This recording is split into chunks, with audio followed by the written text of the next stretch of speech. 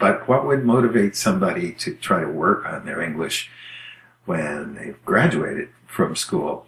Well, the obvious one is you're trying to impress somebody you'd like to date.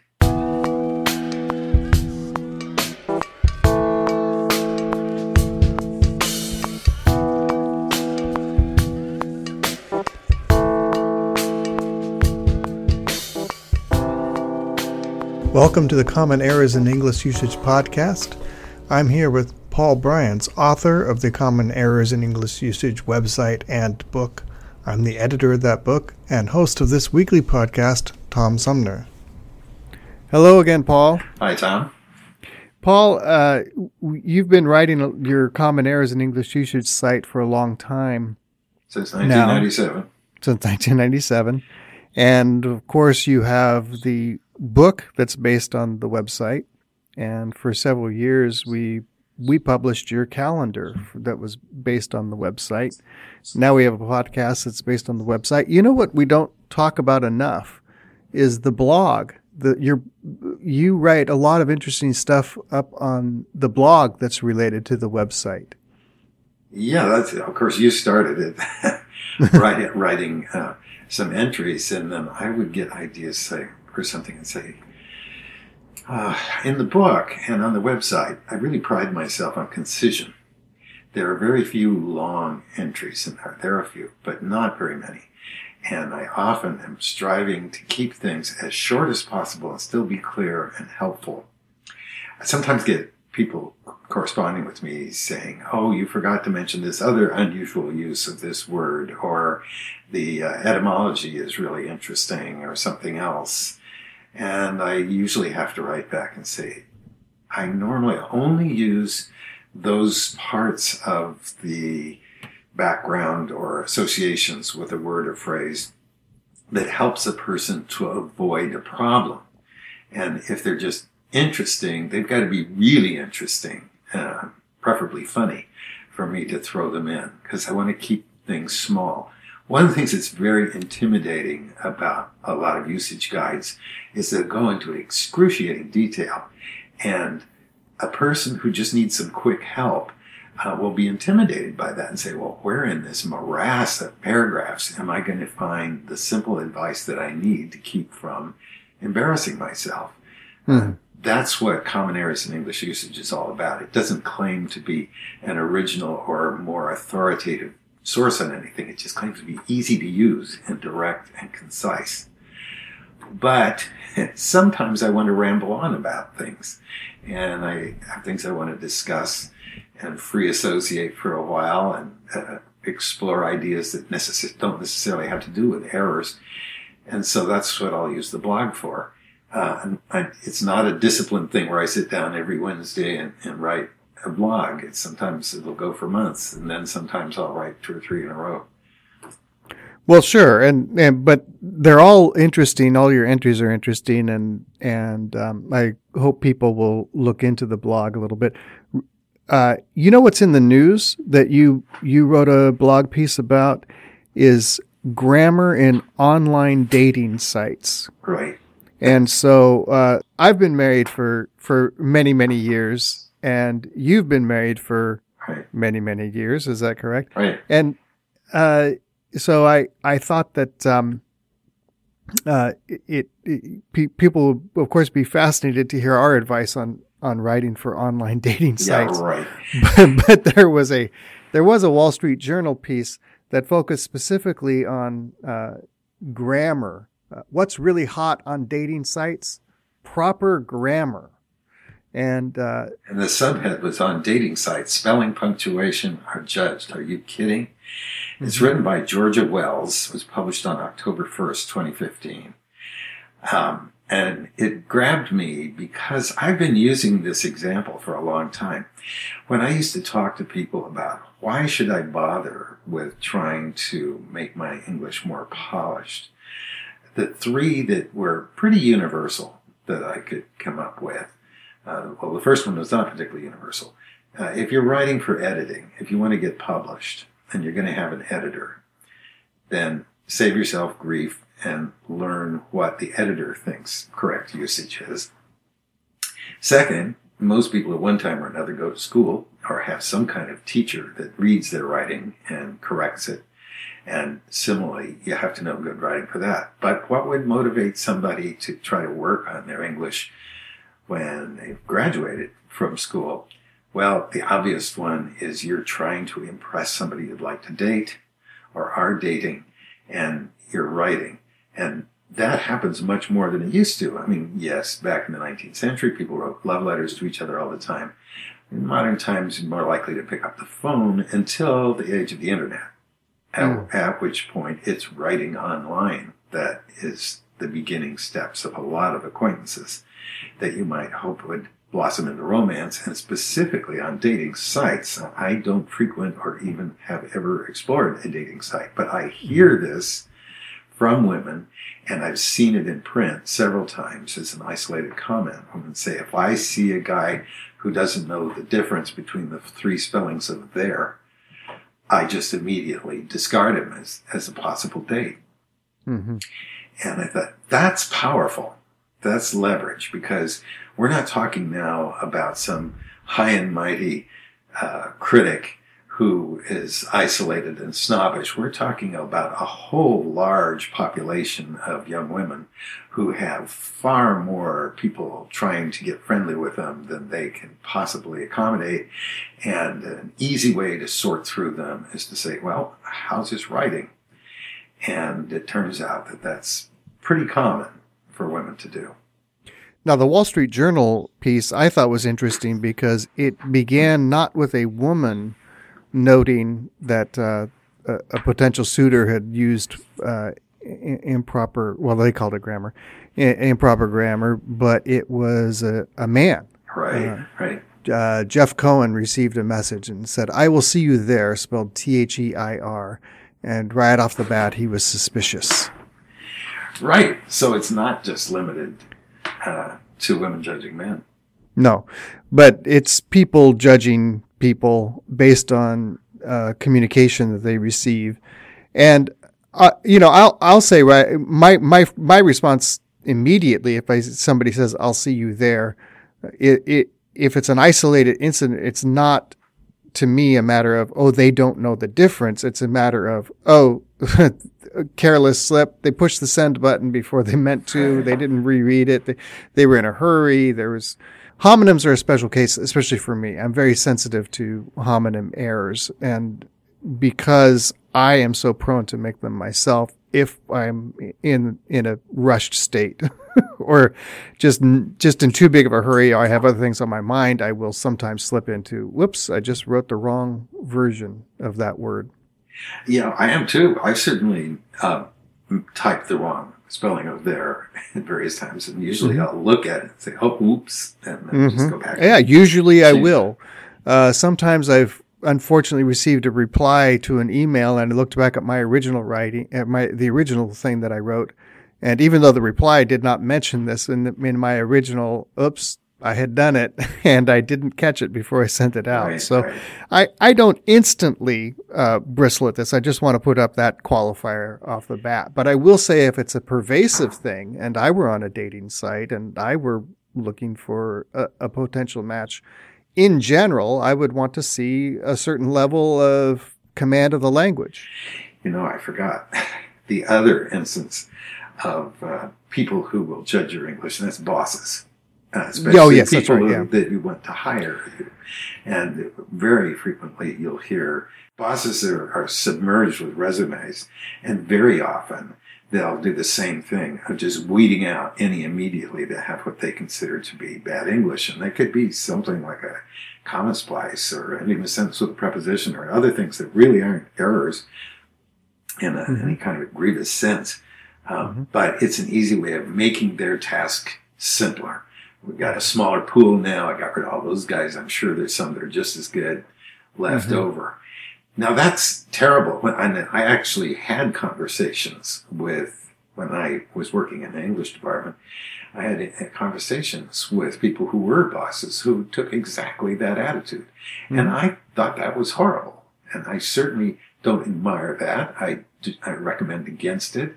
But it's also a fact. And it's a fact that needs to be dealt with. So somebody comes to me and says, I got turned down for this job just because I used this word wrong. I might say, well, I'm very sorry. That was very unfair of him. But next time, check your work over twice or three times and have somebody else read it before you submit it.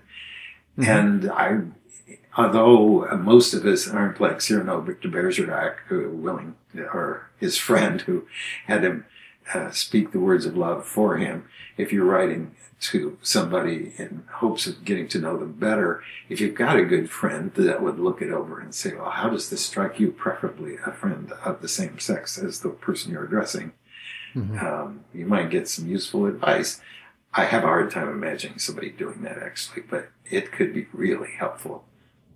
Well, and if it is the first impression that, and the article goes on to say, if your first impression is, boy, this person's sloppy with the language, that's going to filter you out, and you could be filtered in and be a very tacky and horrible person with impeccable language use that could get you in the door, at least get you started on something, and people can find out later what a bad mate you are. Right. However, that's not what my blog post was about. No. What I reacted against was a particular passage. Now, this is typical modern journalism in that we have to hear from, quote, both sides. So we're hearing from these young women who say, I just can't tolerate bad grammar. So we have to hear from the other side. And it comes in the form of this quotation. Grammar snobbery is one of the last permissible prejudices, says John McWhorter, a linguistics professor at Columbia University. The energy that used to go into open classism and racism now goes into disparaging people's grammar. Okay, I thought that was really over the top. There's a lot of things that bothered me about it. The first thing was it seemed just kind of arbitrary. It didn't fit in with the rest of the article. It wasn't clear whether McWhorter was commenting on these young women, whether she had interviewed him, whether she found it online. There was no context provided for it. And grammar snobbery is what he's calling it. And okay, you can call it grammar snobbery if you want, but it could also be just a matter of sophistication. Like if somebody uses a vocabulary that indicates that they never got past third grade, you could easily feel, well, this might be a very nice person, but I don't think I'd ever marry this person because I have a PhD and we couldn't have really interesting conversations. I know there are exceptions to this, but you don't have to be a snob to make those kinds of distinctions.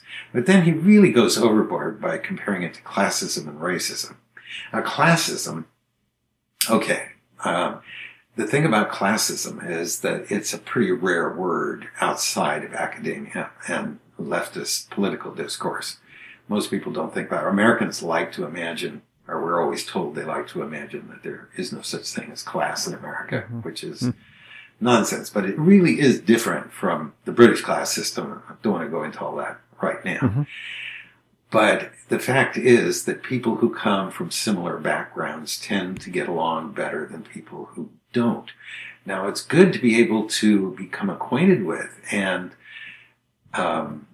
work with and listen to and appreciate the good qualities of people who are poorer than you, richer than you, more educated, less educated, and so on.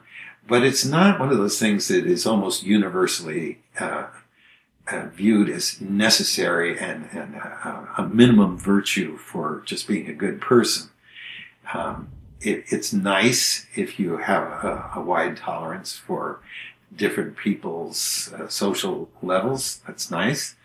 But nobody goes around saying you're a horrible person because you don't like to have lengthy conversations with people who don't understand half the words that you're using. Racism is completely different. And lumping those two things together is already not only a violation of logic, but really insulting. And I think what a lot of people call slippery. He's using the very powerful negative connotations of racism to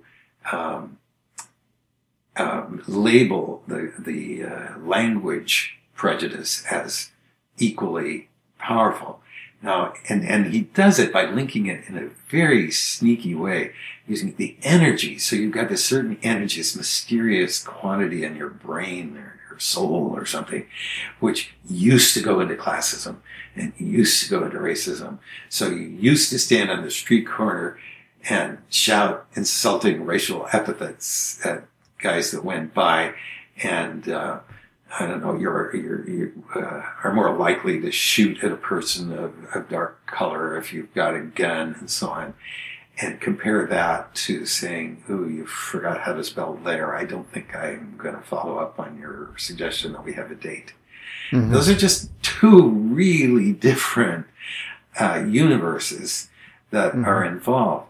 Now, if you think about it, there are a lot of reasons that a person might not follow up on an email on a dating site. And these are ones that, you think of. You've been around women a lot and they know how they think. If the man in his message only talks about himself and doesn't express any interest, particularly by asking questions about the woman, just assumes, so it's adequate. She's a woman. She looks pretty. Then you just need to know what a great guy I am. She might think, this guy is far too self-centered. And he may be thinking, well, she already said what she's like, and so it's my turn now to say who I am. So what's going on in his head could be very different from what's going on in her head. But it would be really smart for the guy to say, I see that you're interested in gardening. Do you grow mostly vegetables or flowers? Even if you're not interested, something like that would be really smart. Or if the man seems to talk only about sports and you don't like sports, well, that's not discrimination. That's just saying, eesh, if I go out with this guy, he's going to want me to go to games. He's going to be talking about all this stuff that I just really don't like. We won't get along. Or a guy shows himself holding his gun and standing in front of a gun rack full of all kinds of other weapons and thinks this is really nice. You might think, this guy actually looks scary. Maybe he's really nice. He's a very scrupulous hunter, or he collects antique weapons. But I have a horror of that kind of thing. I don't want any guns around me in any way. Yeah, well, you could call that a prejudice, but it could also be very rational and understandable. And of course, the obvious one is the man is only interested in the sex and has nothing to converse about except that. And if that's not what's on your mind, then that would be a ground rule amount. So it seems to me that the judging people on their language is somewhere between those extremes, where a person is just not interesting to you because their interests or their way of expressing themselves just gives you the creeps or repels you or puzzles you. But the way at the other extreme is immediately judging somebody as bad and dangerous because of the color of their skin, or their heritage. Those are just don't belong in the same range. And for me, writing is one of the lesser offenses in terms of judging people. I agree with you.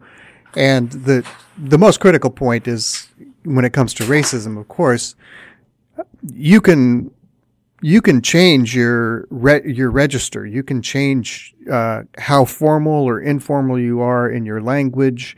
You can learn the so-called correct forms or the most standard forms, and put those into your dating profile, and just to make sure that you're not turning people off by that. What you cannot learn is how to change your race or your genetic makeup. Those things come with the package. And if you're being if you're being discriminated against because of your race while you're dating, that person isn't worth your time anyway. But you just have to take that advice to use standard usage in your dating profile and take it for what it's worth. If you don't want to date people who care about that, then fine, go ahead and with the usage that you feel most comfortable with, and just move on from there. You'll probably find somebody eventually. But I also agree with you that I think John McWhorter might be the victim of soundbite journalism here. And I'm not sure, I know John McWhorter slightly through correspondence, and I'm sure that I don't want to impugn his scholarship in general for this one soundbite. I'm sure he has a more nuanced view of the whole matter, but this is the way it came out, and it does offend the sensibilities. Right. I don't like that one. Yeah, now, good point. I think we should put a little footnote in here just for somebody picky maybe listening to this. When you said you can't change your race, there is the phenomenon of passing, which is available to only a teeny tiny minority of people, and therefore not really relevant to this discussion. But just to let people know, yeah, we know about that. We're not ignoring it. Now, so you wrote a blog post that stated those points pretty nicely and laid out the foundation for your objection to that part of the article. And then I had to follow up because you directed me to this article in the first place, and I read it. And I had a problem with another aspect of the journalism in the article. Here's the first paragraph. I'll just read it. It says, when Jeff Cohen was getting ready to meet his OkCupid date for drinks in Manhattan, he started to have second thoughts as he reread the glaring grammatical error in her last message. I will see you there. THEIR is how it's spelled. Now, my gripe in journalism is when people use the word grammar to refer to any kind of usage of language. So if there's an error in usage, there's an error in grammar. That isn't how it works. Grammar is its own part of usage. It has to do with the structure of the language. If your verbs don't agree with your nouns, that's a grammar problem. But if you make a misspelling, like I will see you there, that's a spelling problem. And I just wish that there was more sensitivity to using the terms to describe errors or non-standard usage. Right. And I would say that the loose usage of the term grammar to cover all usage is so widespread that it's now probably a popular definition of the word. But that doesn't mean we can let it go, because people who are writing on this subject, a professional writer writing for the Wall Street Journal, is in the language business, and they ought to know what grammar is in the traditional sense, and not let the popular usage influence them. I agree with you. In the vernacular, probably it's true that grammar has come to be synonymous with the word usage. The reason I think that's most unfortunate is that if people want to get into studying language and getting into various parts of it, if they come across the field of study that is called grammar, they're going to think, oh my gosh. There's the people that crush me for using too many exclamation points or something like that. Well, that's a punctuation decision, and it's not related to grammatical structures. The study of grammar is its own discipline. It's its own area, and to simply use grammar as a blanket term for all usage is to do a disservice to the study of grammar, and to probably turn off a lot of people who might otherwise be interested in the way language is structured. And in fact, studying grammar doesn't really have a whole lot to do with what we call standard usage or making errors. It is a much more analytic and scientific view of looking at the way things are structured. Well, related is the term grammarian. Mm-hmm. And people talk, well, grammarians that do this, grammarians do that, and I'm a grammarian. That's not a professional title. The people who study language and its structures, including grammar, are linguists. And the field is called linguistics. But the term grammarian evolved, and I used to use it, actually, when I first started on this project. My first thought, before there was an internet, was that I would like to be able to have some little cards printed up to leave at restaurants, correcting the listings on their menus for the misspellings of various dishes.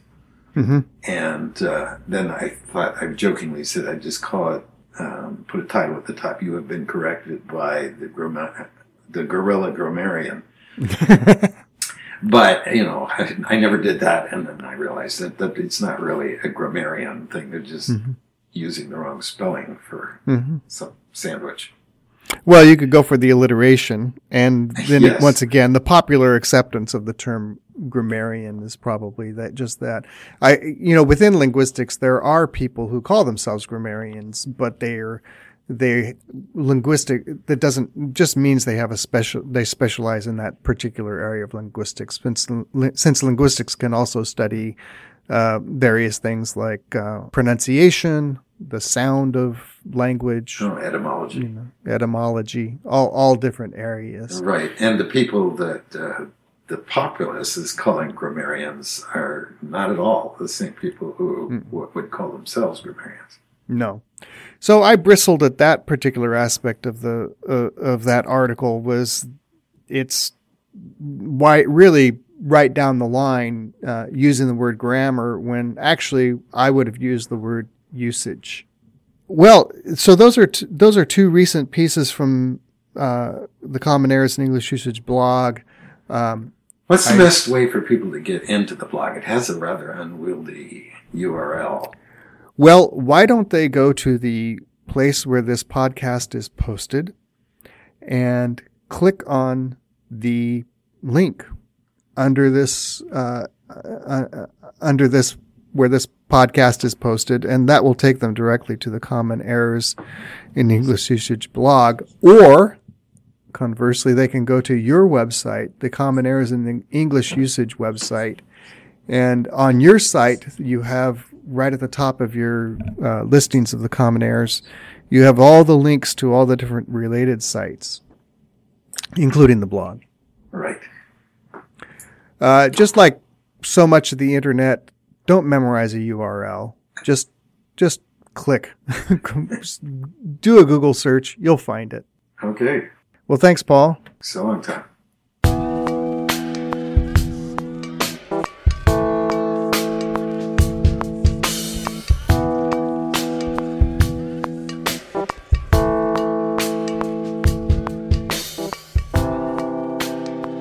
That'll do it for the Common Errors in English Usage podcast.